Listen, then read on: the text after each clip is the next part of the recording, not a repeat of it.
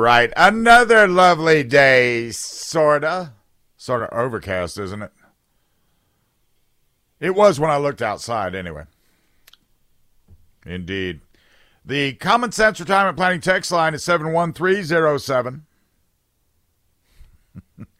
And yes, things are afoot. I am streaming live on the WORD Facebook page. I would if I pushed the go live button. Let's try that.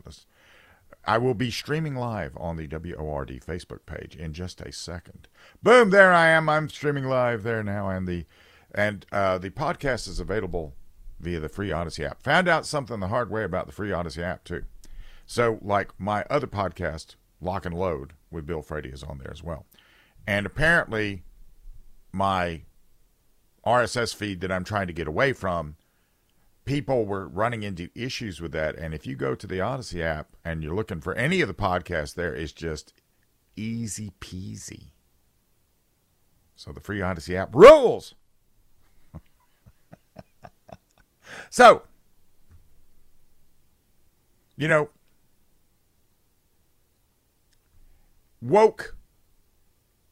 wokeism, when economic and social and health and environmental imperatives jostle for top spots in virtue, how can they be ranked? They're actually falling over each other trying to get in it.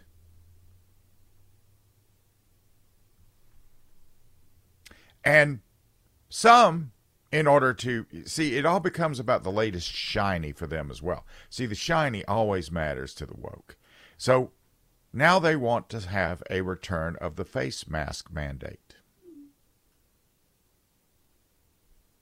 And here's what they're saying.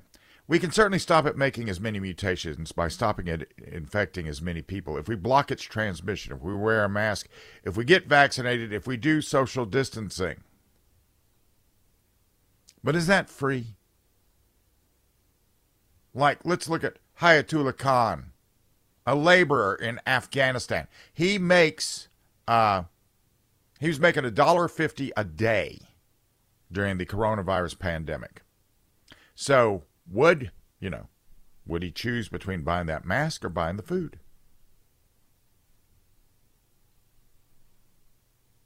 Now, that doesn't necessarily cause a resource conflict because you just, once again, go tax the billionaires and give Hayatullah Khan a free mask, free food, maybe both. And now we're going into a whole new venture, woke in economics, where payments are made in intentions and virtue pays for everything. And here's the thing about this. This is their new catchphrase. When all of this goes wrong, the woke look at you with a look of compassion and say, we meant well. But here's the problem. When there's more than one concurrent woke existential crisis, they have to compete against each other for these scarce resources because, the reason for the competition is because this whole unlimited stash assumption is also false. This is a theory that the world can be remade and wealth redistributed without limit because billionaire tax revenue and the hoarded riches of the privileged are endless. And productivity is invariant with respect to competence. Unfortunately, billionaire tax revenues are not endless. Productivity is not independent of skill. Wealth is not finite. Everything has to continually move. Once we grind to a halt, everything stops. Well, now we got issues. Wealth cannot continue to be built on nothing. Productivity is going to be based upon some sort of skill set. In the psychology of woke economics, though, scarcity does not exist except as the byproduct of greedy theft perpetuated by the evil billionaires. Even as they ban farming because of carbon emissions, they think that unlimited food can be bought from the store. They think that shops can be opened and closed like your Christmas blinker lights.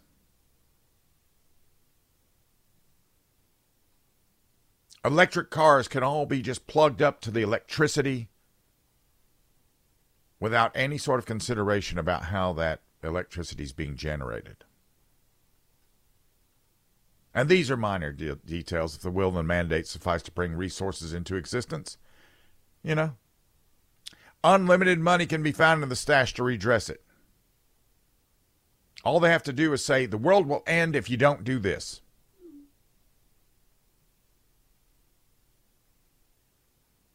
By invoking the precautionary principle, masks can be required. Gas stoves are banned. Children are chemically altered. We're told that children kill themselves by making decisions every day. They make decisions, big decisions, right? By doctors. It's a big decision when the child kills himself. And then, on the other hand, we're told that we have to give them puberty blockers and let them mutilate themselves and everything else and make a decision as to whether they want children when they're 30 or 40, when they're 12. And here's the thing about all of this stuff. Just thinking it doesn't make it so. Sooner or later, reality intrudes, the resource competition forces them to face the woke problem of evil. And it's just like we used to sing in the military.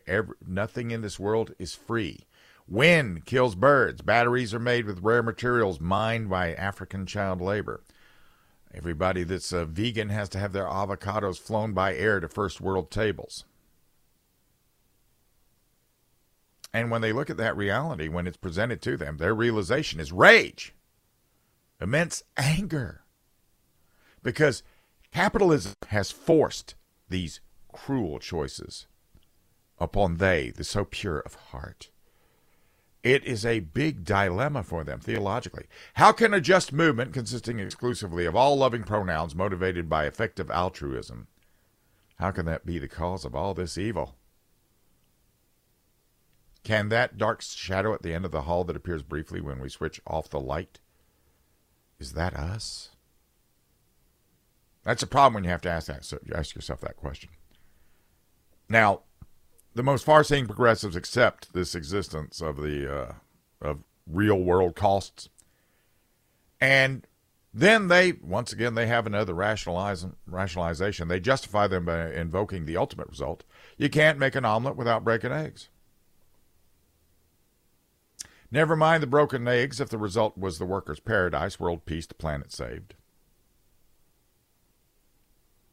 Woke activism is governed by the economics of the unreal. It is both bizarre and a-bizarre. Religious goods are exchanged at high human prices, and nobody's able to say if that was a good sale. And supermarket rules do not apply. Was shutting down the world worth saving it from COVID? Would 1.3 million cattle be culled in Ireland to reach the anticipated government target for reducing greenhouse gas? We live in a world right now where money's lost meaning, because everybody believes there's this inexhaustible stash, and government spending, the answer, will be determined by politics.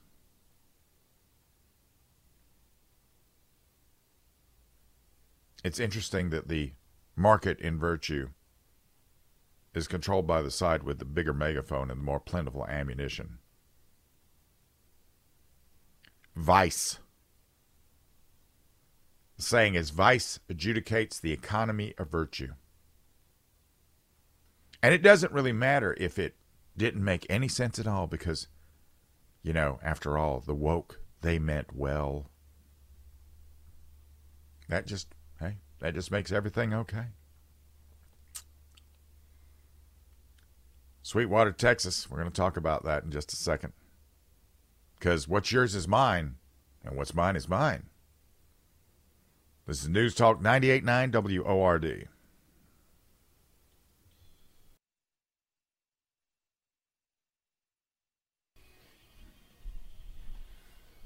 All right. There is no such thing as renewable. Remember I said that. The Common Sense Retirement Planning text line is 71307. I am streaming live on the WORD Facebook page, and the podcast is available at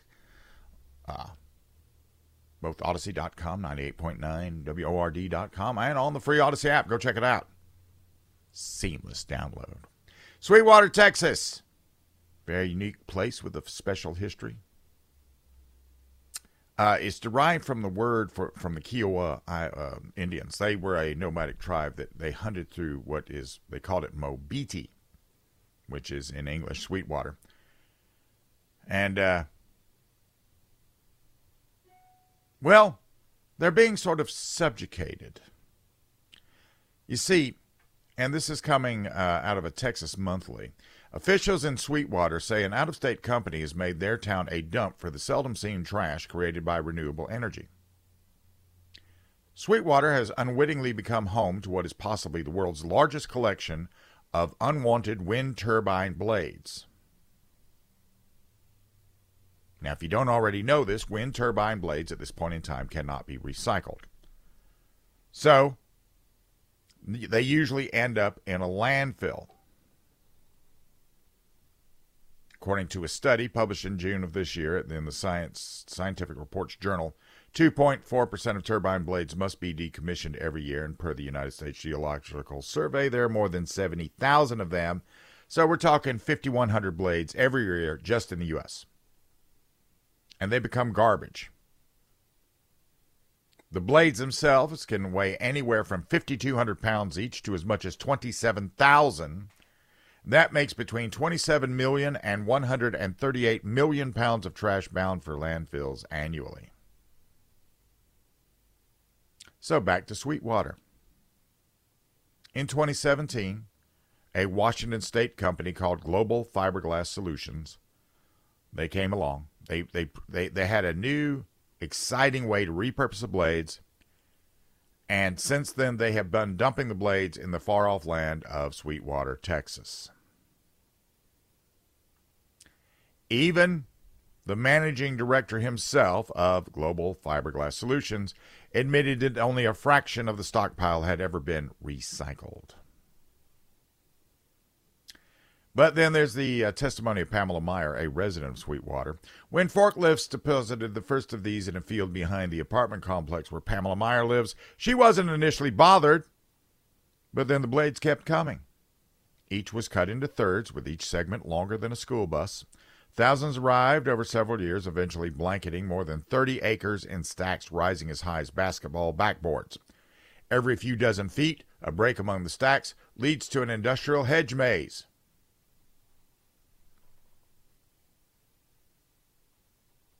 Now, you would presume that they couldn't look any worse than when they are erect and functioning. But there's a picture out there on Twitter or X or whatever it is. And they have there. They refer to it as the Blade Graveyard, with more than 1,000 blades sitting plumb next to the town cemetery, as they say on X. But you see, there's a problem here because the green aristocrats cannot be bothered by this by this nonsense. They're on a mission to save humanity. And we also get this. Sweetwater isn't the only place of Global Fiberglass's stockpiled blades. It has a total of 1,300 in Newton, Iowa, and 2 other cities in that state. After an investigation, the agency concluded in 2021 that there was no recycling going on, nor was any likely to happen. So they declared that the company was running an unpermitted dump. A dump. Leftists skirting regulations, contaminating the environment, polluting the landscape, all to make a buck,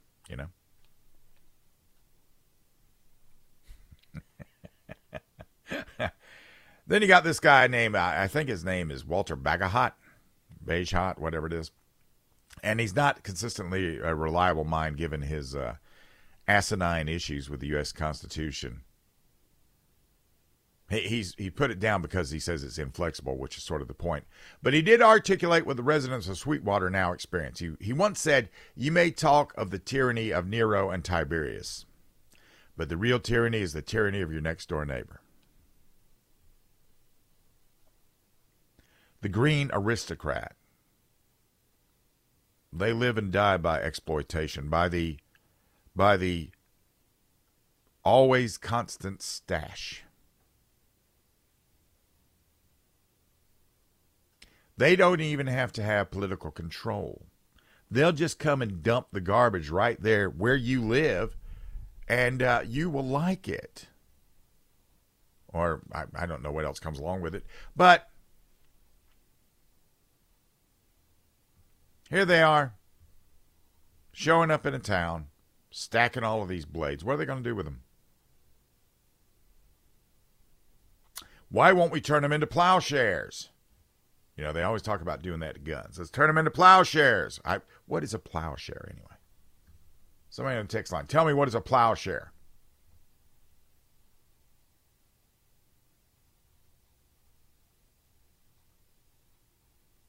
On the text line, couldn't dump them in the ocean for sea life. These GOP governors are just the best.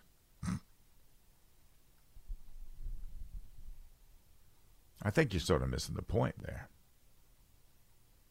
But if you're a leftist, I sort of get it, because the point is never the point. You see, and this is true on the text line. Texter gets this correct. The only thing that renews itself is oil, fossil fuel. It's constantly percolating. It's constantly got a new source coming in.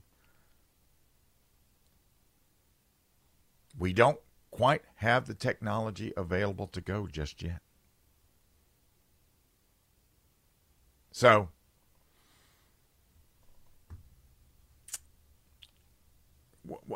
you know,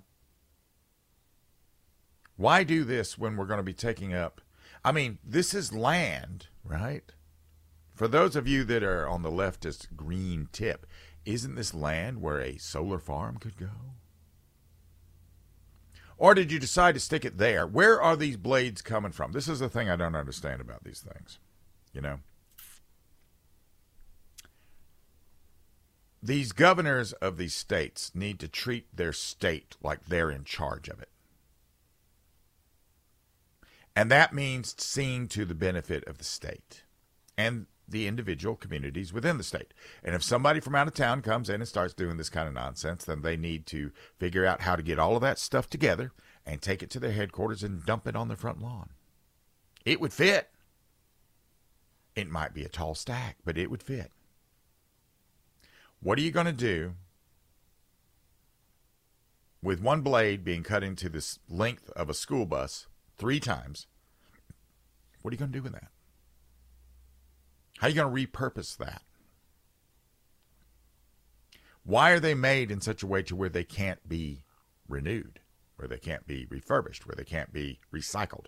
Why are they made that way? Well, and I'll tell you, they're made primarily with fossil fuel. Yeah. Somebody's saying the blades could make ugly, affordable housing. That would be an ugly house. You're right. It would be very ugly.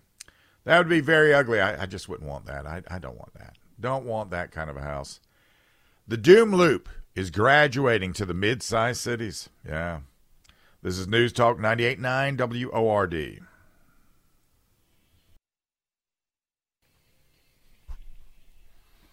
All right, I'm making faces at the camera. I should be talking. Such as it is. The Common Sense Retirement Planning text line is 71307. We are streaming live on the WORD Facebook page. Let's see. I can't find the live stream on Facebook. Can I share the stream on my Facebook? I'll work on that. Just look up 98.9 WORD on Facebook, though.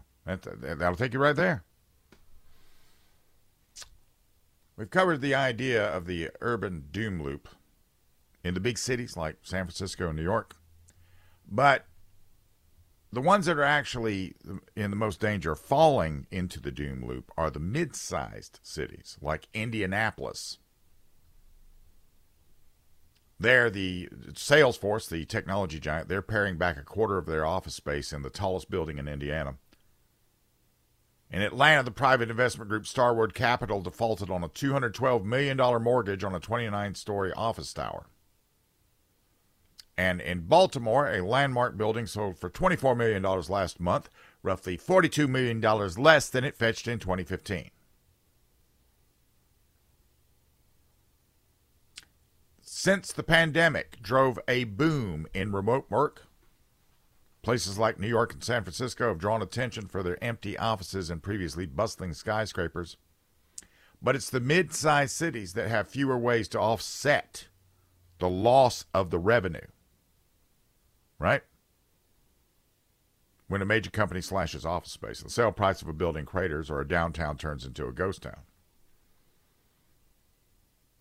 So, if you've forgotten, and I'll be happy to reiterate it, there are basically 3 steps to the doom loop. Number 1, thanks to the pandemic, people got used to working from home, and most of them prefer it. This becomes a perk at many companies. Companies also benefit because after salaries, commercial real estate is their biggest expense. Reduced need for office space means they can save a lot of money by leasing less space. Number 2, the lack of workers downtown has a direct impact on other businesses that were based around the downtown foot traffic. Restaurants and boutiques and drugstores. With less demand, some of them close and others struggle to stay open. Number 3, with fewer people downtown and secondary businesses closing up, the city itself takes in a lot less revenue, but still has the same amount of physical space it needs to maintain and keep clean and safe. Related city services like subway systems also see a big decline in ridership during the week, which makes it more difficult to keep trains running. Now, in the interim, certain things don't cease because cities begin to die. Like law enforcement should not be allowed to go down, right? You still got to have sanitation in these areas. It's called the doom loop because all of these steps potentially feed back on one another. Less revenue for the city could mean things are dirtier, less safe over time, or that trains don't run as often. And that, in kind, becomes another reason for people to avoid the area, which leads to more businesses closing. That has not happened all the way in any city yet, although San Francisco is getting real close. But mid-sized cities are struggling more than the big cities in general.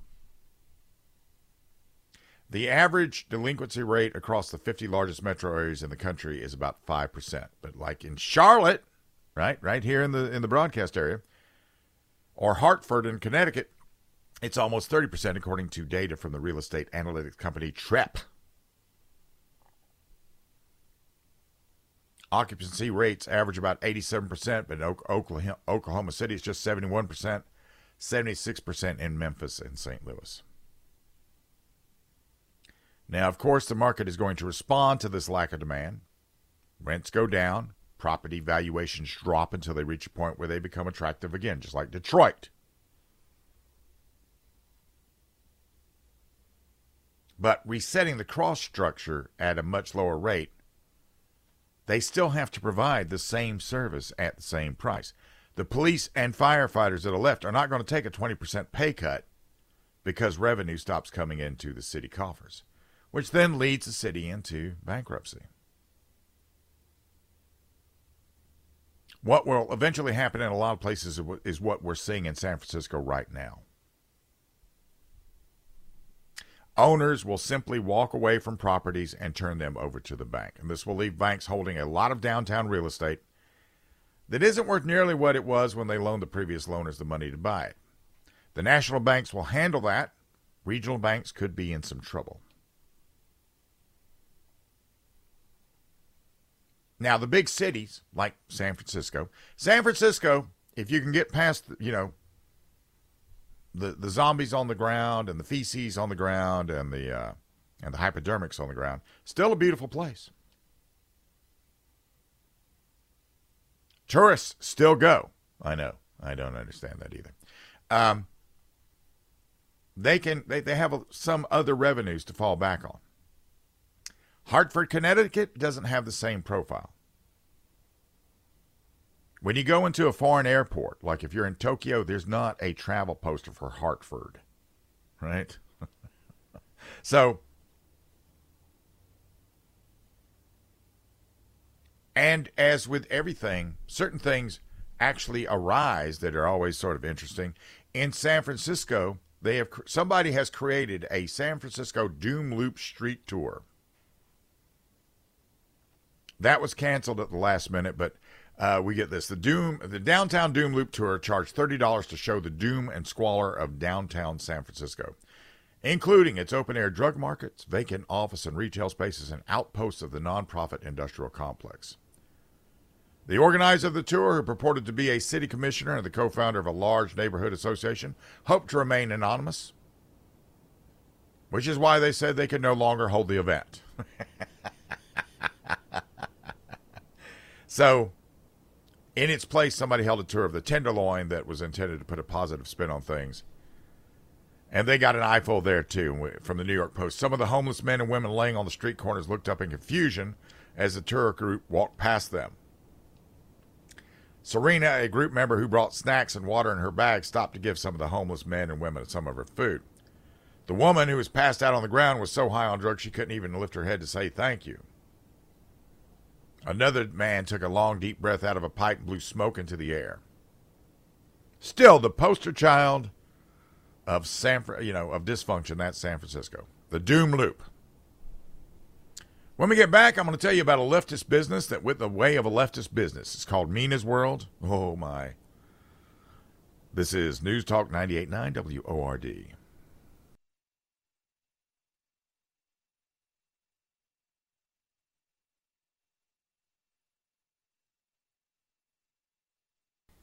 This is the story of Sonam and Kate. You see, they wanted to start a coffee shop, but they are too leftists. So they got Kate's mom, EJ, to buy a building. And then they spent 3 years cleaning and preparing the site to open their coffee shop, they were losing money as soon as it happened. But she wanted to do it anyway because she felt like it would be a way to give back to the community. So Mina's World finally opened on February 28, 2020, which was a terrible time to open anything. Now we get this. Mina's World, sitting on 52nd Street between Hazel and Larchwood, was founded in February of 2020 on the principles of social justice. The two majority owners, Sonam Parikh and Kate Egghardt, defined themselves as queer and trans people of color and strove to make their cafe a safe space for others like them.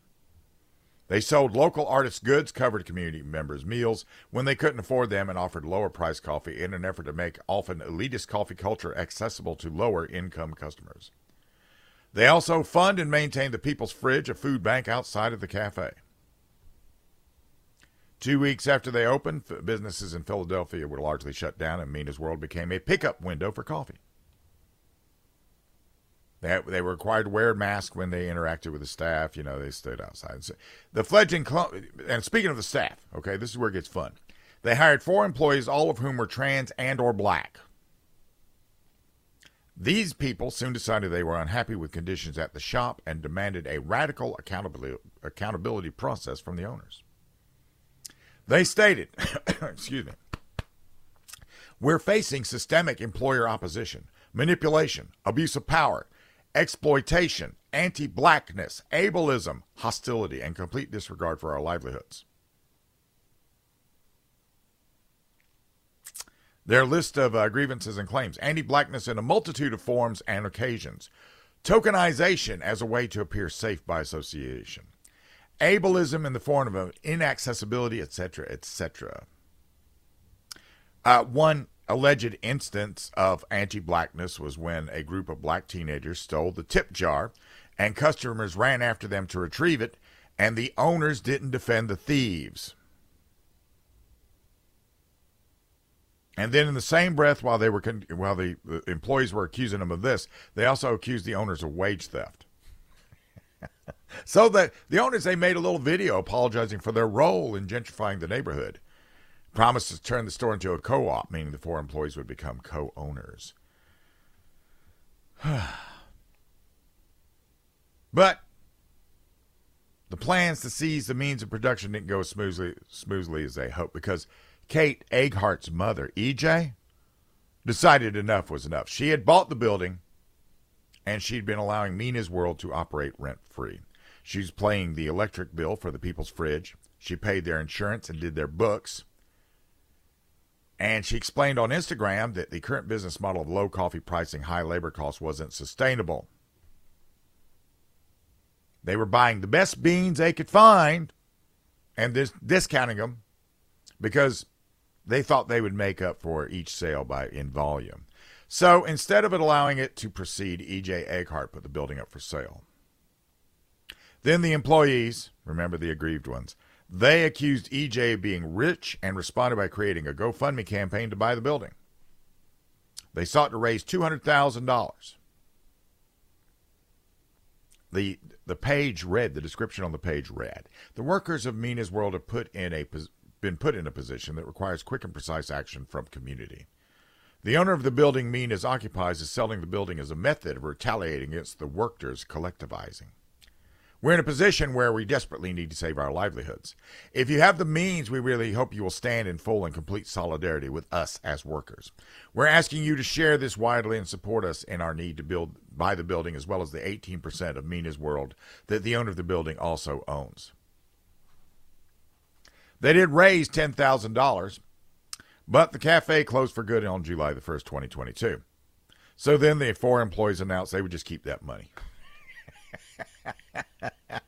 And they put out a statement. Initially, the funds were to be used to attempt to purchase the building Mina's World operated out of. Now that Mina's is no longer operating, the funds will be dispersed amongst the now unemployed workers, with a portion of it being distributed to local mutual aid funds and orgs. So when you have a leftist company, and then you go out there and you hire a bunch of leftist employees, you're probably going to be eaten alive by your own. Because they're going to be aggrieved of you. Because guess what? When you own a business, you become the man. You're the oppressor, even if you're giving it away. Many leftists now see work. It's not a place to get things done for their employer. It's a place to test out their ideological issue. This probably happens a lot more than we are aware of, but, having said that, it's neither here nor there for me. I sit there and I look at this and I was like, okay, this is what happens. This is why I say anything on the left is going to circle around and bite them on the 4th point of contact. Inevitably, it always does. It's always going to. There's no other way for it to work. No other way for it to fashion. Eaten alive by their own. Oh, my goodness. Ronan Farrow decided to take on Elon Musk. Bring the popcorn and open the beer. That's going to be fun. This is News Talk 98.9 WORD, the voice of the Carolinas.